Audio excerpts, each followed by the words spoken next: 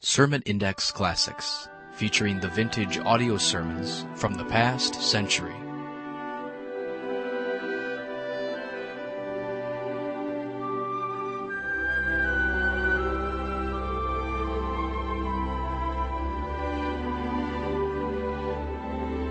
Welcome again to Sermon Index, and today's program featuring some of the best sermons preached in the last century.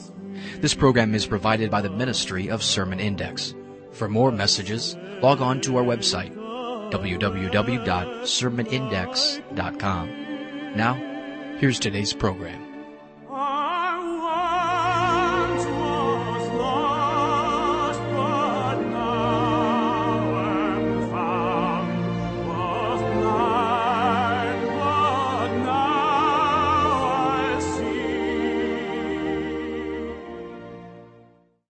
Let's pray together.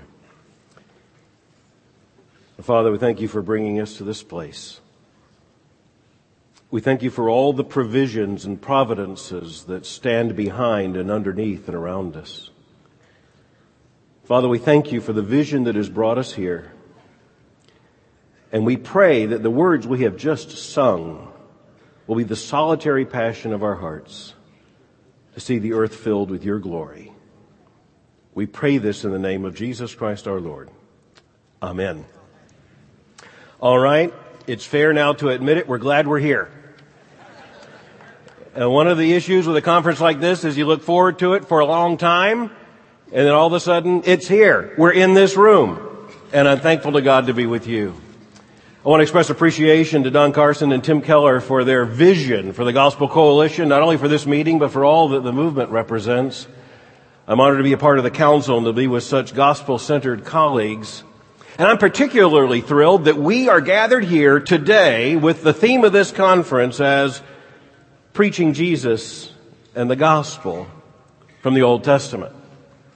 This ought to thrill us for any number of reasons, and at least one impish reason ought to be to lead so many people who might for the first time see a theme like that and scratch their heads and wonder what in the world we're talking about. And then we're chastened by the fact that far too many members of our own churches might wonder what we're talking about. We meet with a sense of urgency and hope. We recognize that even as we're meeting together, something has gone wrong. Drew Dyke, in his new book, Generation Ex-Christians, writes of leavers. And these specifically are young people who have left evangelical churches. He provides a typology. There are the postmoderns who think that our message is just too narrow. There are the recoilers who've had some bad experience and thus have written off the church. There are the modernists who have bought into an anti-supernatural worldview and they simply want nothing to do with biblical truth. There are the neo-pagans who are playing around with various sorts of spirituality. There are the spiritual rebels who insist on their own autonomy, and then there are the drifters who simply have drifted away from the church. The church has always had those who have simply disappeared from us, but it's interesting that in this day, we as evangelicals recognize that a frighteningly large number of young people are leaving. And we have to ask some fundamental questions, most importantly the question of why. Christian Smith and his team, in the two books now published, Soul Searching and Souls in Transition, have described the spirituality of young people in America, looking at a larger sample, but particularly also with a focus upon evangelicals, speaking of adolescents and now young adults, speaks of these emerging adults as they're now defined. And going back to their very first study, doing this massive investigation and research project on what these young people actually believe, they came down to define that actual belief system in terms of three words which should be classic now in our imagination, and they are moralistic, therapeutic, deism. These young people basically believe that God wants His creatures to behave, that He wants them to feel good about themselves, and that He does exist but doesn't intend to be involved in individual lives. Kenda Creasy-Dean, doing further research out of this same project in her book, which is entitled Almost Christian, suggests that many of these young people really aren't Christians at all, not by any normative, biblical, or theological definition. They are Christian-ish. And that is a severe indictment as we recognize that Christian-ish describes more than this younger generation. We wonder, how did this happen? How do we do this to ourselves? And very quickly, when you actually look at what these young people believe, you encounter the fact that they have evidently never actually been taught the gospel of Jesus Christ. The absence of biblical preaching, the absence of gospel preaching, explains how we have created a generation in so many of our own churches of moralizing, therapeutic, practical deists. No wonder they leave. What's to keep them? We understand at the same time that we meet even as there is much to encourage us. The very fact that this room is filled with so many people, representing not just one, but 2 or 3 different generations of those who are committed to the gospel, a young generation in particular of those who are confessional and convictional, representing a wave of energy for planting gospel churches, for reforming and recovering congregations, a missional generation driven by a missiological vision. This is real reason for hope, genuine reason for encouragement.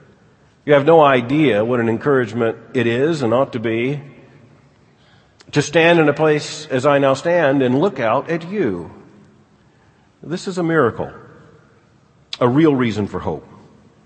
We meet with the context of very real challenges, even as we are now in the first years of the 21st century with Protestant liberalism now something like 2 centuries old. We recognize that it's back. It comes back again and again and again. Open denials of inerrancy, open refutations of essential doctrines, and now even the meta-narrative of the gospel being rejected and a call for a new kind of Christianity, a Christianity that doesn't begin with creation and then move to fall and then to redemption and to consummation and new creation, but rather tells an entirely different story, that story supposedly being captive to Greco-Roman philosophy and not to the Scripture. But of course, in order to change the meta-narrative, you have to deny a great deal of Scripture, and thus the relevance and even the urgency of our conference theme.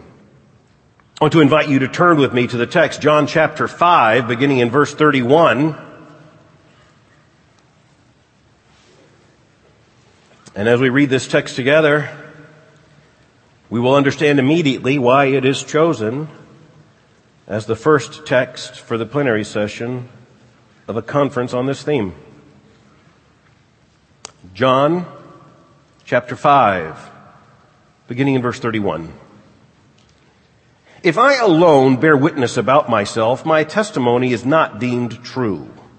There is another who bears witness about me, and I know that the testimony that he bears about me is true. You sent to John, and he has borne witness to the truth. Not that the testimony that I receive is from man, but I say these things so that you may be saved. He was a burning and a shining lamp, and you were willing to rejoice for a while in his light. But the testimony that I have is greater than that of John. For the works that the Father has given me to accomplish, the very works that I am doing, bear witness about me that the Father has sent me. And the Father who sent me has himself borne witness about me. His voice you have never heard, his form you have never seen, and you do not have his word abiding in you, for you do not believe the one whom he has sent. You search the Scriptures because you think that in them you have eternal life, and it is they that bear witness about me. Yet you refuse to come to me that you may have life. I do not receive glory from people, but I know that you do not have the love of God within you. I have come in my Father's name, and you do not receive me. If another comes in his own name, you'll receive him. How can you believe when you receive glory from one another and do not seek the glory that comes from the only God? Do not think that I will accuse you to the Father. There is one who accuses you, Moses, on whom you have set your hope. If you believed Moses, you would believe me, for he wrote of me. But if you do not believe his writings, how will you believe my words? Thanks be to God for his word. Thanks be to God for this text. Thanks be to God for the opportunity we have to consider it and to look to it. The background to this text, of course, even in John chapter 5, is the Christological declaration and revelation that has taken place already. It begins with the healing of the man at the pool of Bethesda. You have Christ asking the question, do you want to be healed? And then his command, get up, take up your bed, and walk. And at once the man was healed. Then Jesus declares his own authority in verses 19 and following, having already demonstrated it through this work. John tells us, so Jesus said to them, truly, truly, I say to you, the Son can do nothing of his own accord, but only what he sees the Father doing. For whatever the Father does, that the Son does likewise. For the Father loves the Son and shows him all that he is doing, and greater works than these will he show him, so that you may marvel. For as the Father raises the dead and gives them life, so also the Son gives life to whom he will. The Father judges no one, but has given all judgment to the Son, that all may honor the Son, just as they honor the Father. Whoever does not honor the Son does not honor the Father who sent him. Truly, truly, I tell you, whoever hears my word and believes him who sent me has eternal life. He does not come into judgment, but is passed from death to life. Truly, truly, I say to you, an hour is coming and is now here when the dead will hear the voice of the Son of God, and those who hear will live. For as the Father has life in himself, so he has granted the Son to have life in himself. And he has given him authority to execute judgment because he is the Son of Man. Do not marvel at this, for an hour is coming when all who are in the tombs will hear his voice and come out, those who have done good to the resurrection of life, and those who have done evil to the resurrection of judgment.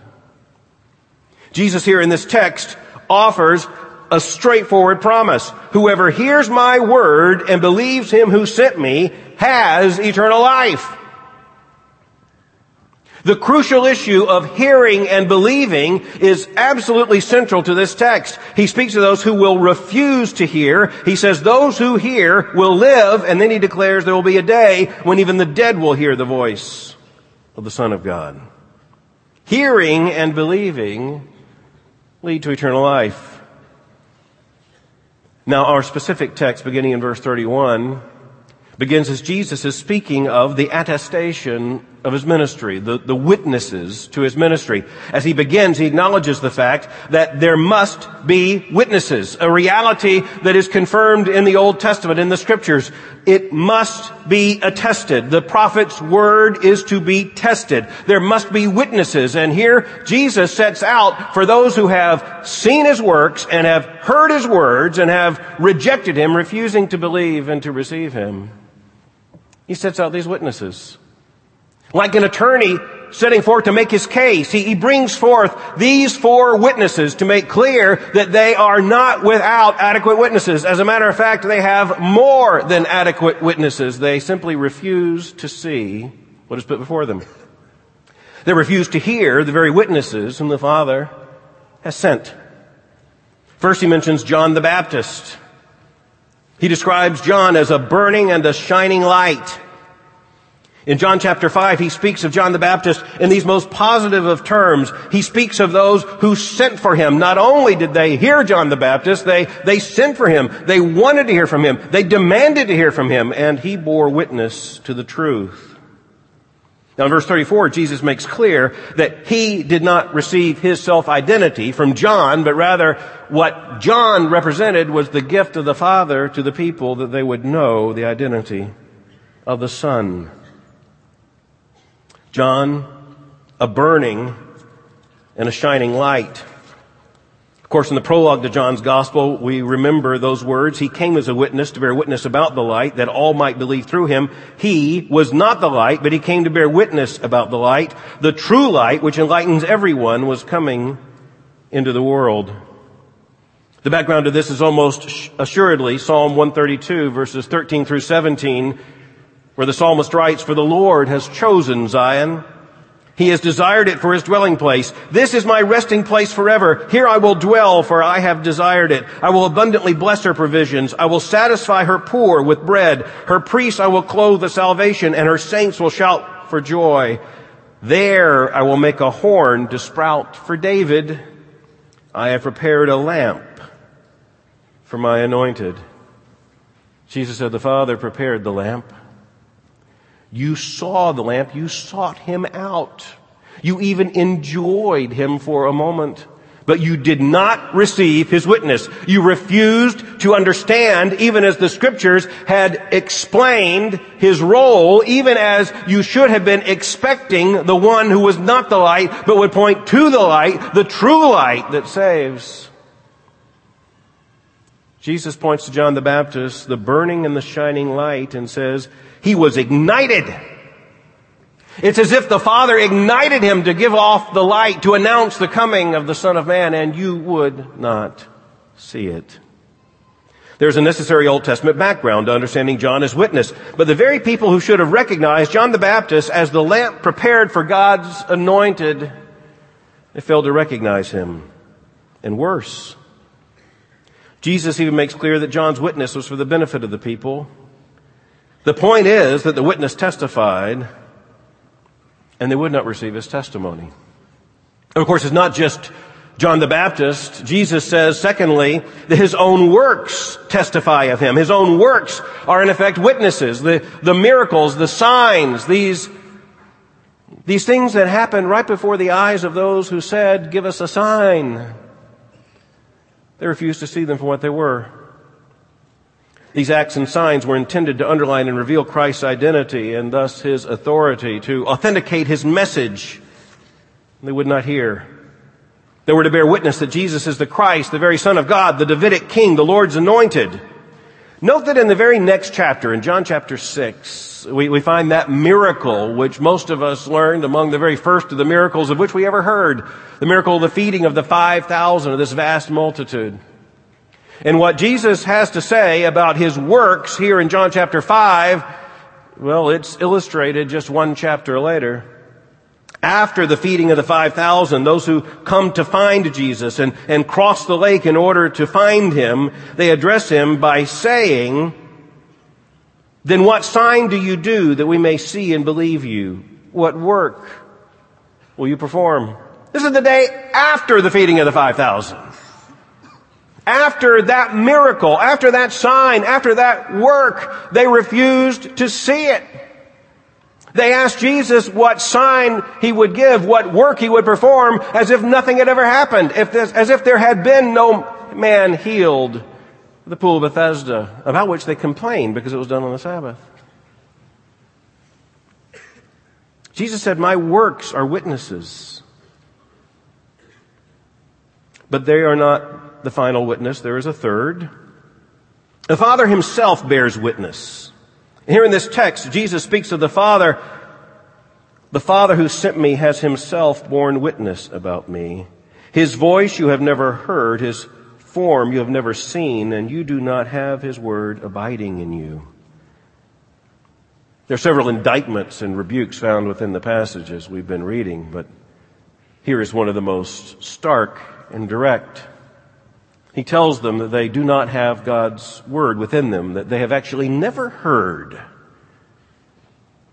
Now contrast that with Deuteronomy chapter 4, where Moses is speaking to the children of Israel, and he reminds them that they have not seen, but they have heard the voice of the Lord. God's people are identified by the very fact that they are those who have heard. Has any other people heard the voice of God speaking from the midst of the fire and survived?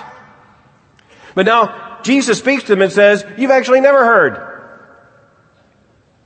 They wouldn't even hear when Jesus spoke in the baptism of Jesus. This is my beloved Son, with whom I am well pleased. And remember those next three words. Listen to him. This text also surely refers to the Father's internal testimony. The abiding word in the believer, even as the abiding word is confirmed in the very next verse. So the first witness is John the Baptist, a burning and a shining light. The second witness are the works of Jesus himself. The third is the Father's witness to the Son. And the fourth, climactically in Jesus' progression of argument, is the Scriptures. Moses. The text is hauntingly clear. You search the Scriptures because you think that in them you have eternal life. and it is they that bear witness about me. Yet you refuse to come to me that you may have life. It is they that testify about me. You search the Scriptures. By the way, that's a very good thing. Jesus here certainly does not counsel not searching the Scriptures. Searching the Scriptures is what we do. Searching the Scriptures is what we are taught to do. It is what we rightly do. But the horrible recognition in this text, the humbling realization that should come to us is that it is perfectly possible, and in this text actualized, that people can study the Scriptures and devote their lives to searching out the Scriptures and can spend all of their days studying the law and miss the point and not be saved. You search the Scriptures, a very good thing, but it is they that bear witness of me. Speaking of the entirety of the Scriptures, it is they, speaking specifically of the Old Testament, it is they that bear testimony of me. You cannot read those words without reading of me. You cannot read the law without reading me. You cannot read the history without reading me. You cannot read the Psalms without reading me. You cannot read the prophets without reading me. These are they that testify of me. This climactic confirming witness, the final witness is Scripture. These are they that testify of me. A people who were trained in the Scriptures should have been ready for Christ. They should have been anticipating Him. They should have been looking for Him. They should have been driven by the very Scriptures to look for, to await, to anticipate, and to be ready for the coming of Christ. They should have been not only ready for Christ, they should have been looking for Him and yearning for Him. And we also should look to the Old Testament and find a constant, continual, cumulative, consistent testimony of Christ. We do not look back to the Old Testament merely to find the background to Christ and His ministry, nor even only for references and anticipations of Christ. We are to look to the Old Testament and find Christ. Not here and there. Everywhere. Christ validates a serious study, the searching of the Scriptures. But we are clearly warned that the most serious student of the Scriptures can miss the entire point. Jesus is not speaking here to Scripture illiterates. He is not speaking here to people who take the study of the Scriptures with a lack of seriousness. He's not speaking to those who do not devote themselves to scholarship. He's not speaking to those who take the Word of God frivolously. He's speaking to those who read the Word of God and study it and devote themselves to it and miss the entire point. Now, Jesus doesn't say this is an intellectual problem. It's not a lack of knowledge. When He rebukes those in this passage who refuse to see, well, He offers a rebuke that makes very clear that the problem is not merely intellectual, it's moral. It's theological, it's spiritual. It is a refusal to see. In verse 40, He speaks of those who refuse to come to me. In verse 43, He says, you do not receive me. In verse 44, He says, you do not seek the glory that comes from the only God. This is an indictment. It is an accusation. Christ then cites Moses, and He says that Moses will be their accuser, the very one they cite as their authority, the one to whom they ascribe Torah. It is He who will be their accuser. Moses is described as the one on whom you have set your hope. But Jesus makes clear in this passage that Moses had set his hope upon Christ. If you do not believe on the authority of his writings, that is the writings of Moses, how will you believe my words? In other words, Jesus is accusing them of refusing to hear what Moses is telling them. Jesus is here indicting them for their absolute refusal to hear and to believe what the Scriptures have told them, taught them, to be ready to see and to believe. When Jesus speaks of these four witnesses, it is not that the witnesses were lacking. It is not that the witnesses were hidden. The witnesses were right before them. But the witnesses came and the witnesses testified. And they would not see, and they would not hear, and they would not believe.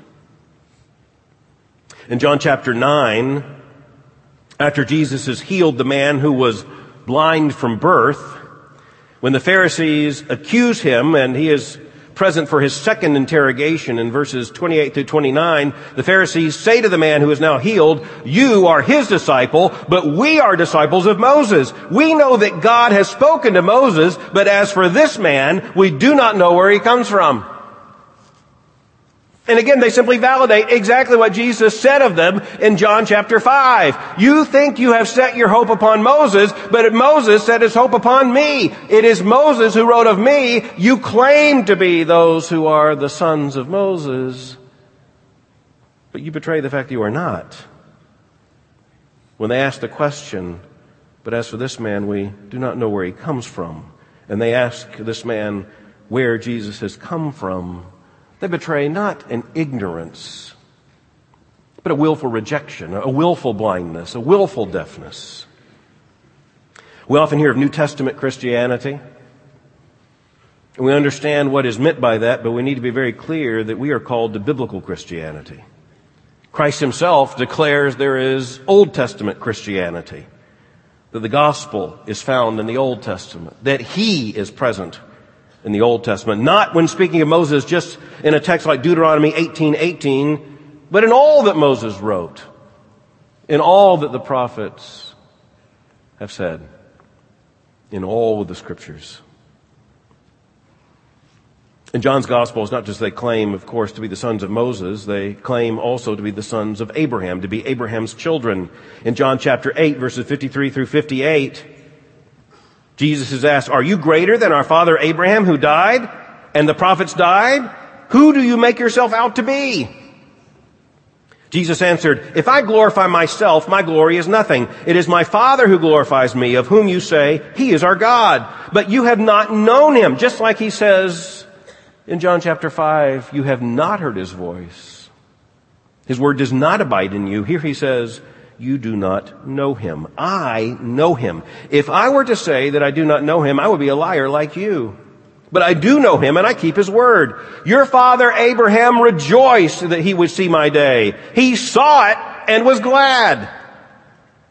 So the Jews said to him, "You are not yet 50 years old, and you've seen Abraham?" Jesus said to them, "Truly, truly, I say to you, before Abraham was, I am." So they picked up stones to throw at him. But Jesus hid himself and went out of the temple. Before Abraham was, I am. Throughout the Gospel of John, Jesus offers the rebuke to those who should know, who should see, who should hear, who should believe, and simply will not. These words, especially from John 5, rebuke those who will not hear the Scriptures, who will not believe, and who will not be saved. But in all honesty, we have to admit that these words are also a clear rebuke to the church of the Lord Jesus Christ in our generation for our neglect and misuse of the Old Testament, in our own way committing the same insult to both Christ and to the Scriptures. For many, the Old Testament is simply a problem. It's not new to describe it that way. Throughout the Christian church, there have been those who have struggled to understand what to do with the Old Testament. Some of the sources of the problem are ideological and theological. The first of these is seen in, for instance, the habit of labeling the Old Testament as the Hebrew Scriptures, now even in a context of political correctness in the academy, to refer to the Scriptures as the Hebrew Scriptures and the Christian Scriptures. The Christian cannot accept that for what it insinuates. It insinuates that the Old Testament is someone else's book, that it's foreign territory to the church. Second, of course, historically, is the Marcionite impulse to reject the Old Testament as revealing a different deity. And it is frightening to see how many, for instance, evangelical children and young people just assume that this is indeed the pattern. They pick that up in one way or the other, and they simply are little tiny Marcionites. And you wonder where do they come from, and then you talk to their parents. There are Marcionites throughout our pews, in far too many pulpits. Many of them absolutely unknowing. They are practical Marcionites, if not card-carrying Marcionites. They reflect a second pattern of ideological and theological dismissal of the Old Testament. Third, we can counter those who argue that the Old Testament is to be read only on its own terms. Those who suggest even within the Christian church and even within some evangelical institutions and evangelical faculties and those who hold evangelical pulpits will suggest that we need to read the Old Testament simply on its own terms without any reference to the New Testament. It basically comes down to the suggestion that Christians need to do synagogue readings when we come to the Old Testament. Fourth, classical dispensationalism was right to see epochs in development, but wrong to deny continuity. Fifth, there's now the moral argument against the Old Testament. This is kind of an updated Marcionite temptation. It's not particularly new, but it's particularly focused in the 20th and 21st centuries. In his Lyman Beecher lectures on preaching, given at Yale back in the early part of the 20th century, Harry Emerson Fosdick, in his book that came out of the lectures entitled The Modern Use of the Bible, spoke of the Old Testament in general and of very specific texts, spoke of the task of preaching them as, quote, intellectually ruinous and morally debilitating. He said modern people rightly recoil from these Old Testament texts, and it would be an insult to modern morality to try to preach them or even to try to rescue them in some way, to try to harmonize them, to try to come to terms with them. Just write it off as the musings of an ancient nomadic people and be done with it. More recently, Kenton Sparks, in his denial of biblical inerrancy, speaks of the Old Testament and of, quote, biblical texts that strike us as downright sinister or evil.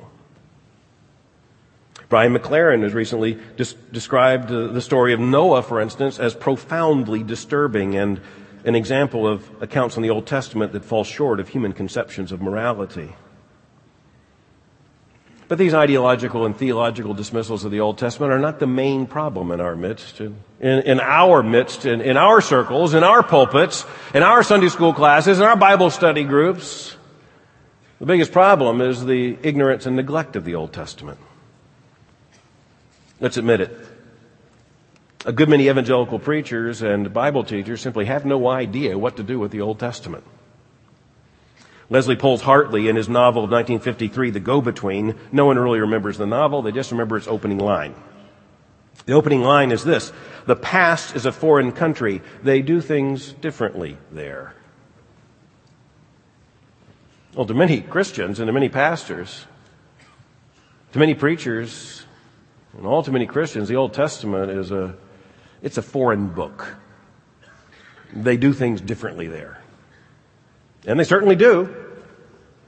Burning bushes and staffs that turn into snakes, arks and animals and a menagerie afloat, dead animals and hewn bullocks, rams and thickets, slavery in Egypt, bronze serpents, manna in the morning, pillars of fire and columns of smoke, convoluted history of conquests and kings, intrigue, adultery, murder, incest, and frankly, a preoccupation with bodily fluids.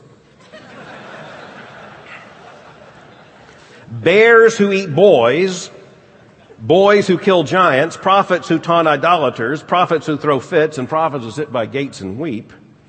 Poetry that reads like praise and poetry that reads like existentialist philosophy. Persian writing on walls, foreign kings who roam like wild beasts, and a prostitute who hides spies. Spies who lose heart, women who summon courage, donkeys that talk, and a strong man who commits suicide. Stuttering leaders, naked patriarchs, and majestic praise. Predictive prophecy, lamentation, law, statute, and ordinance in all of its glory. And all of it revealing Christ. Every bit of it. They do things differently there, and that's the point, isn't it? These things are all anticipating Christ. All looking forward to Christ. All rightly making us yearn for Christ. This should all help us to recognize the Christ. These are they that testify of me. So what do preachers nevertheless do? Well, in the first place, many of them simply avoid it at all costs. I've actually heard some preachers state as a matter of principle that they preach from the New Testament because it's the Christian book. And I said, practical Marcionites.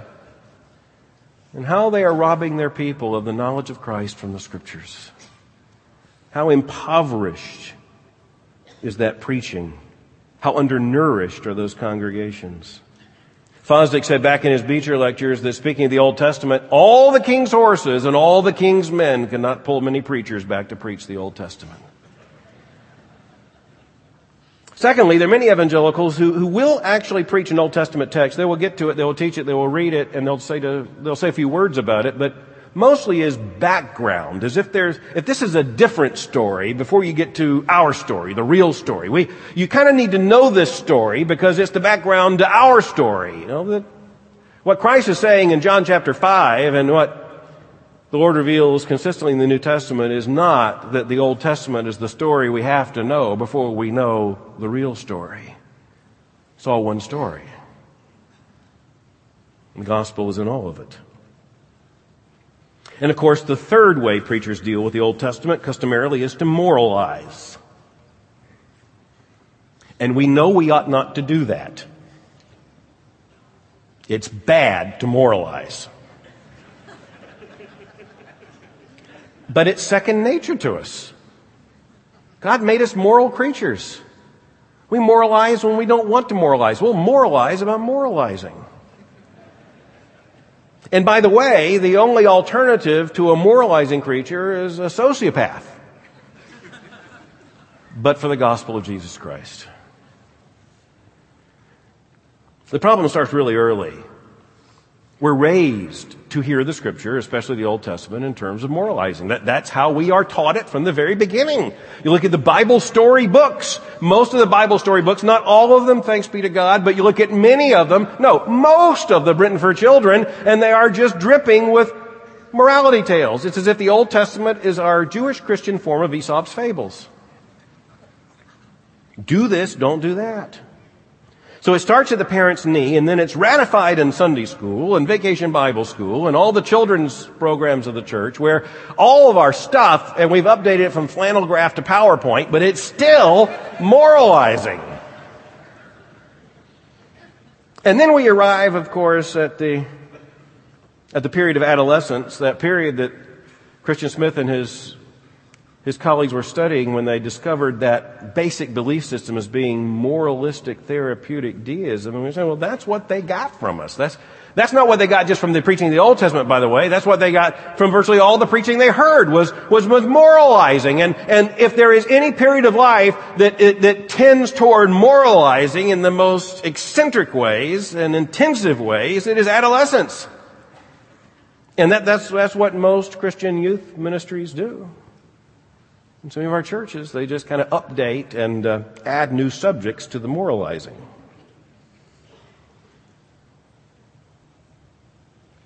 That's just not what the text is about. That's not exactly true, is it? More precisely, we should say, that is not the redemptive purpose of the text. How it testifies of Christ. There are moral lessons there, and we're actually wrong to ignore the moral lessons that are there. Even in the New Testament, there are citations of the Old Testament in terms of moral lessons we should learn. That is not wrong. It's just wrong to think that that's the main point, and it is tragic to end there.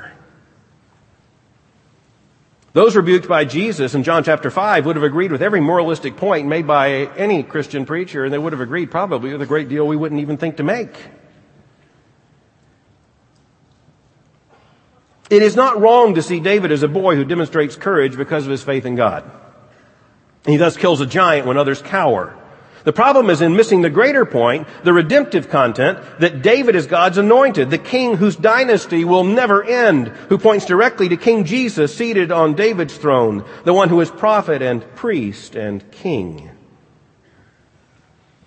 Moralism is the default for preachers. It comes second nature to us, but it horribly misinforms the congregation.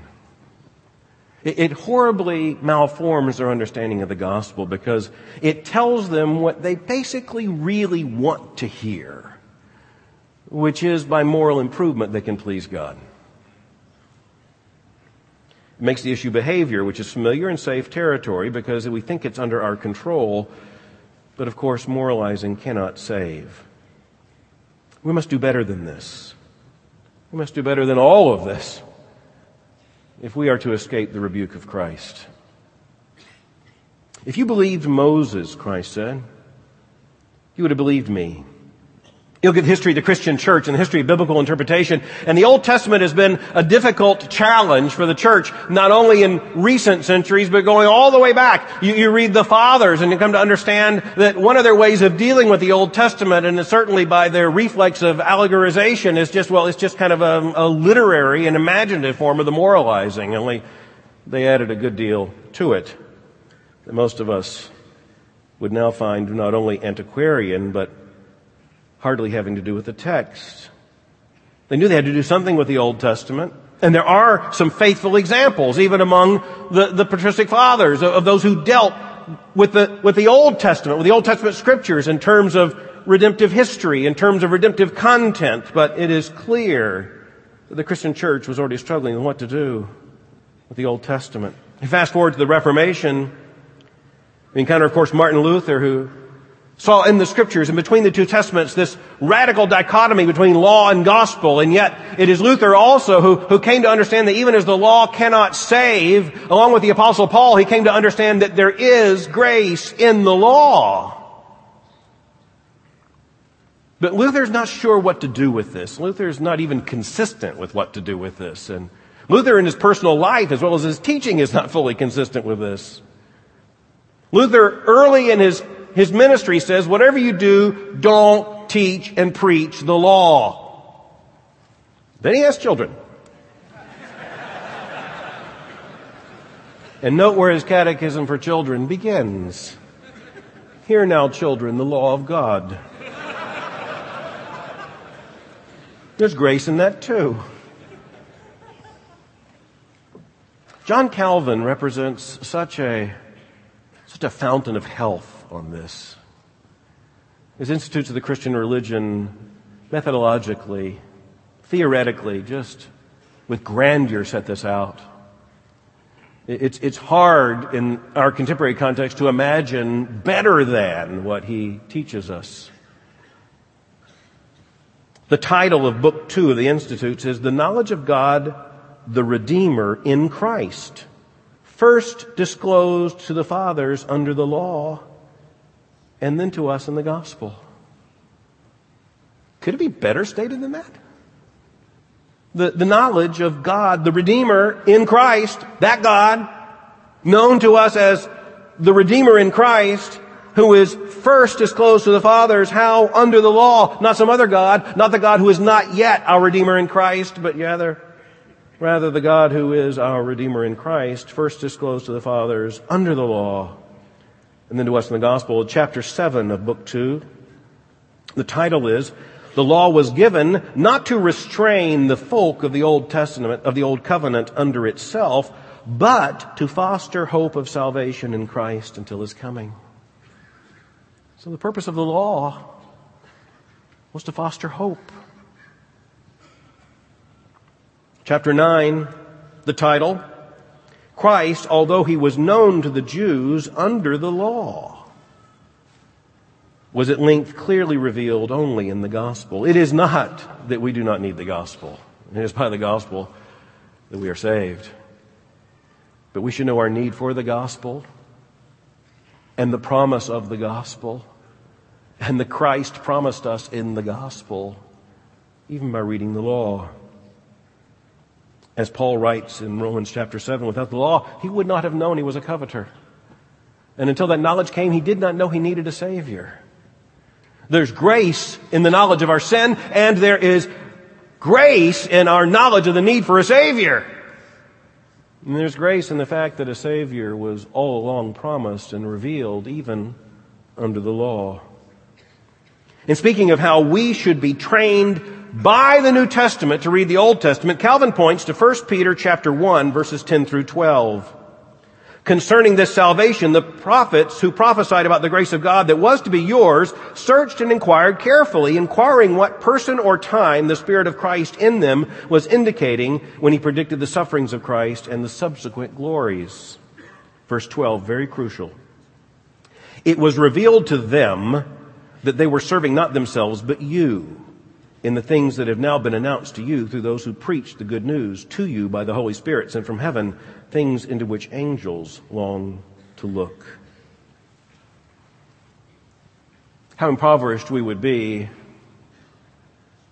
if we did not have witnesses such as Gerhardus Voss and Richard Gaffin and Edmund Clowney and those who have taught not only a new generation but now successive generations of the importance of seeing a redemptive historical hermeneutic and applying it to all of the Scriptures. How healthy it is that in more recent years there has been a renaissance, a recovery of, again, a celebration of how to preach the Bible as a whole, to understand the meta-narrative and to find great joy in preaching it and even greater joy in seeing people come to understand it. So thankful for works by such influential figures who have literally changed categories for us, like Graham Goldsworthy and Sidney Greidanus and Brian Chappell.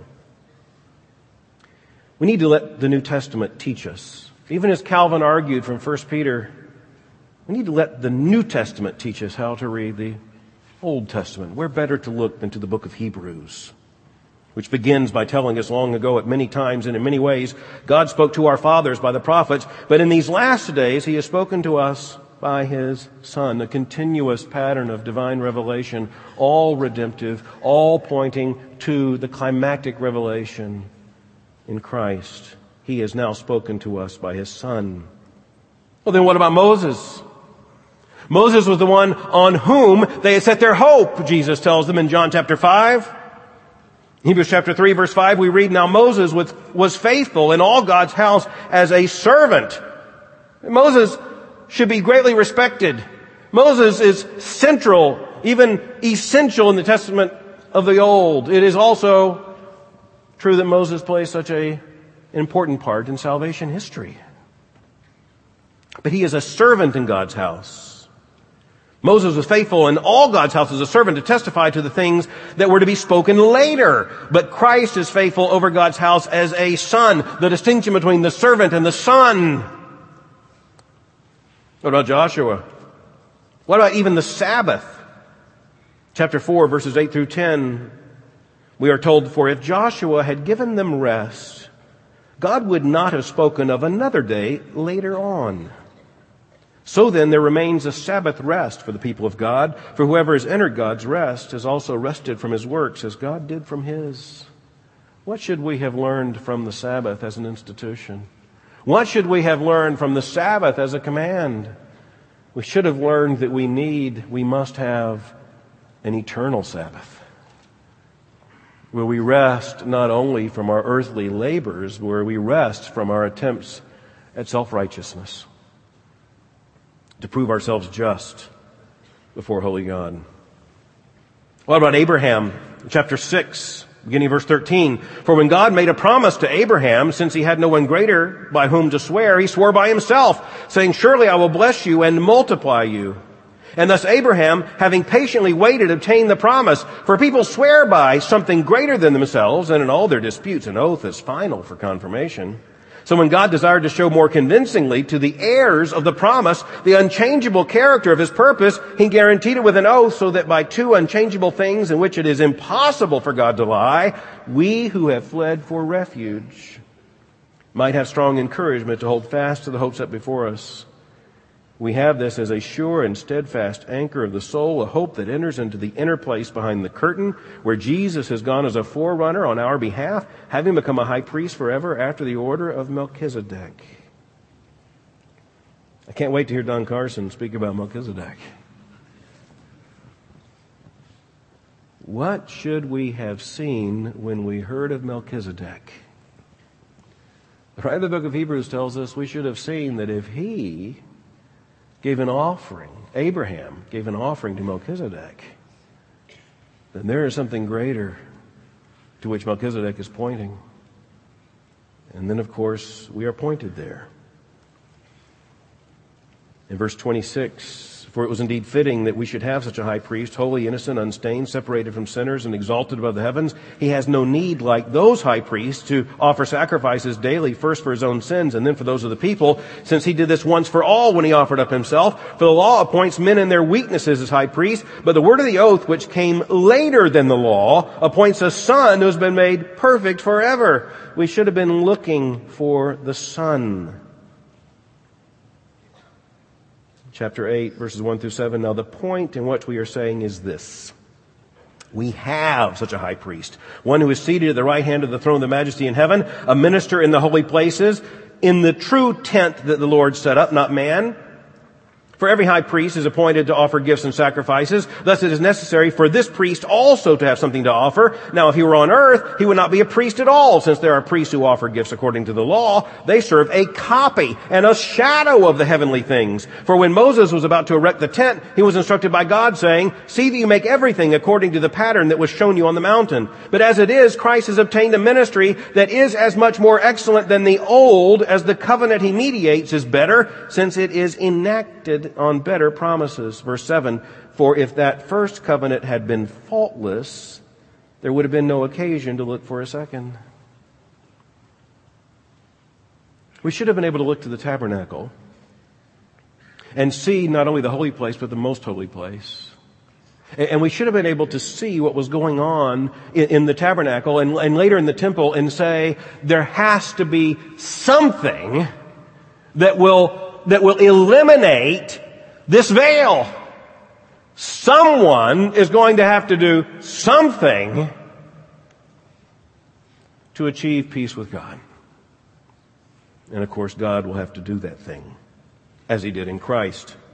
In chapter 9, verse 11, we read, but when Christ appeared as a high priest of the good things that have come, then through the greater and more perfect tent, not made with human hands, that is not of this creation, he entered once for all into the holy places, not by means of the blood of goats and calves, but by the means of his own blood, thus securing an eternal redemption. For if the blood of goats and bulls and the sprinkling of defiled persons with the ashes of a heifer sanctify for the purification of the flesh, how much more will the blood of Christ, who through the eternal Spirit offered himself without blemish to God, purify our conscience from dead works to serve the living God?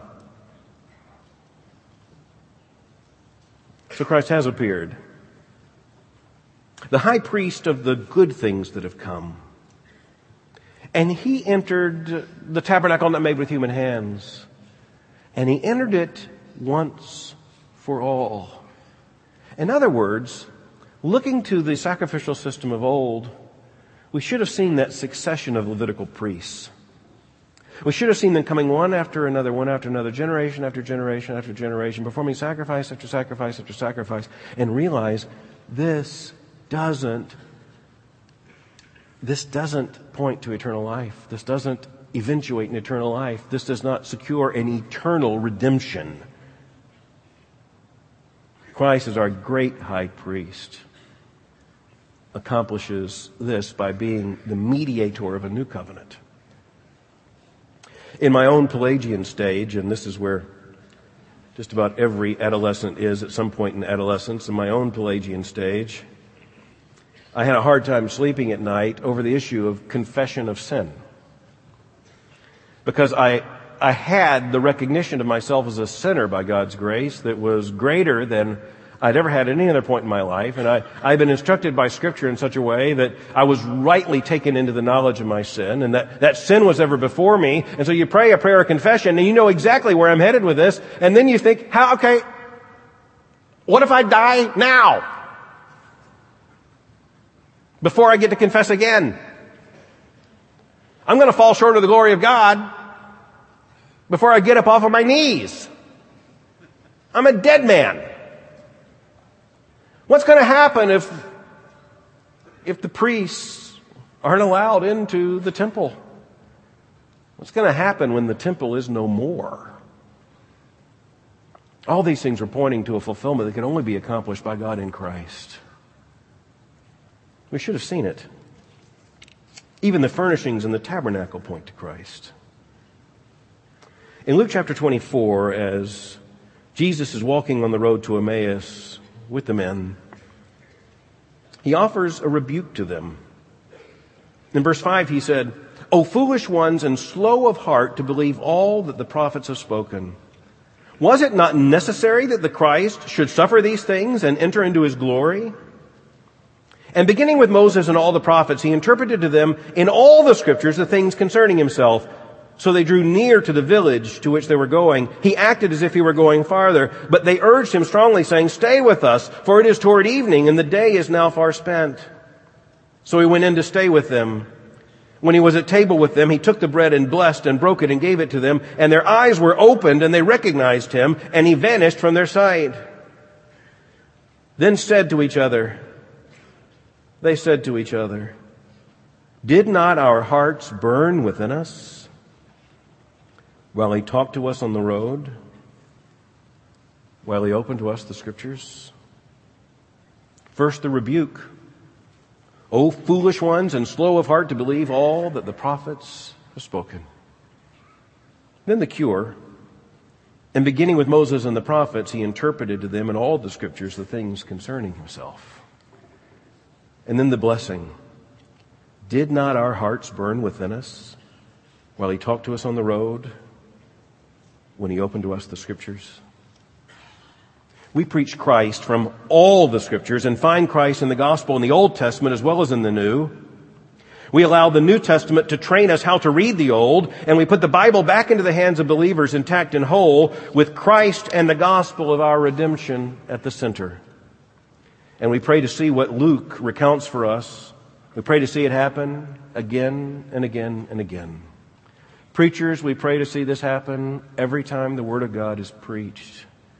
Church of the Lord Jesus Christ, we should pray for this to happen in our midst every time we open the Word. To see Christ's people ask, did not our hearts burn within us? All it takes is to open up the book. Let's pray. With thankful hearts, O Lord, we hear and receive your word. With eager eyes, we read the sacred page. With hungry ears, we hear our Lord Jesus Christ in every text. May the hearts of your people burn with the glory of Christ revealed on every page. In the name of Jesus Christ our Lord, we pray. May our hearts burn within us. Amen. Our prayer is that you have been blessed and encouraged by this sermon. To download full sermons, go to our website, www.sermonindex.com. You can contact us through the website, and please share a testimony of how this sermon has ministered to you.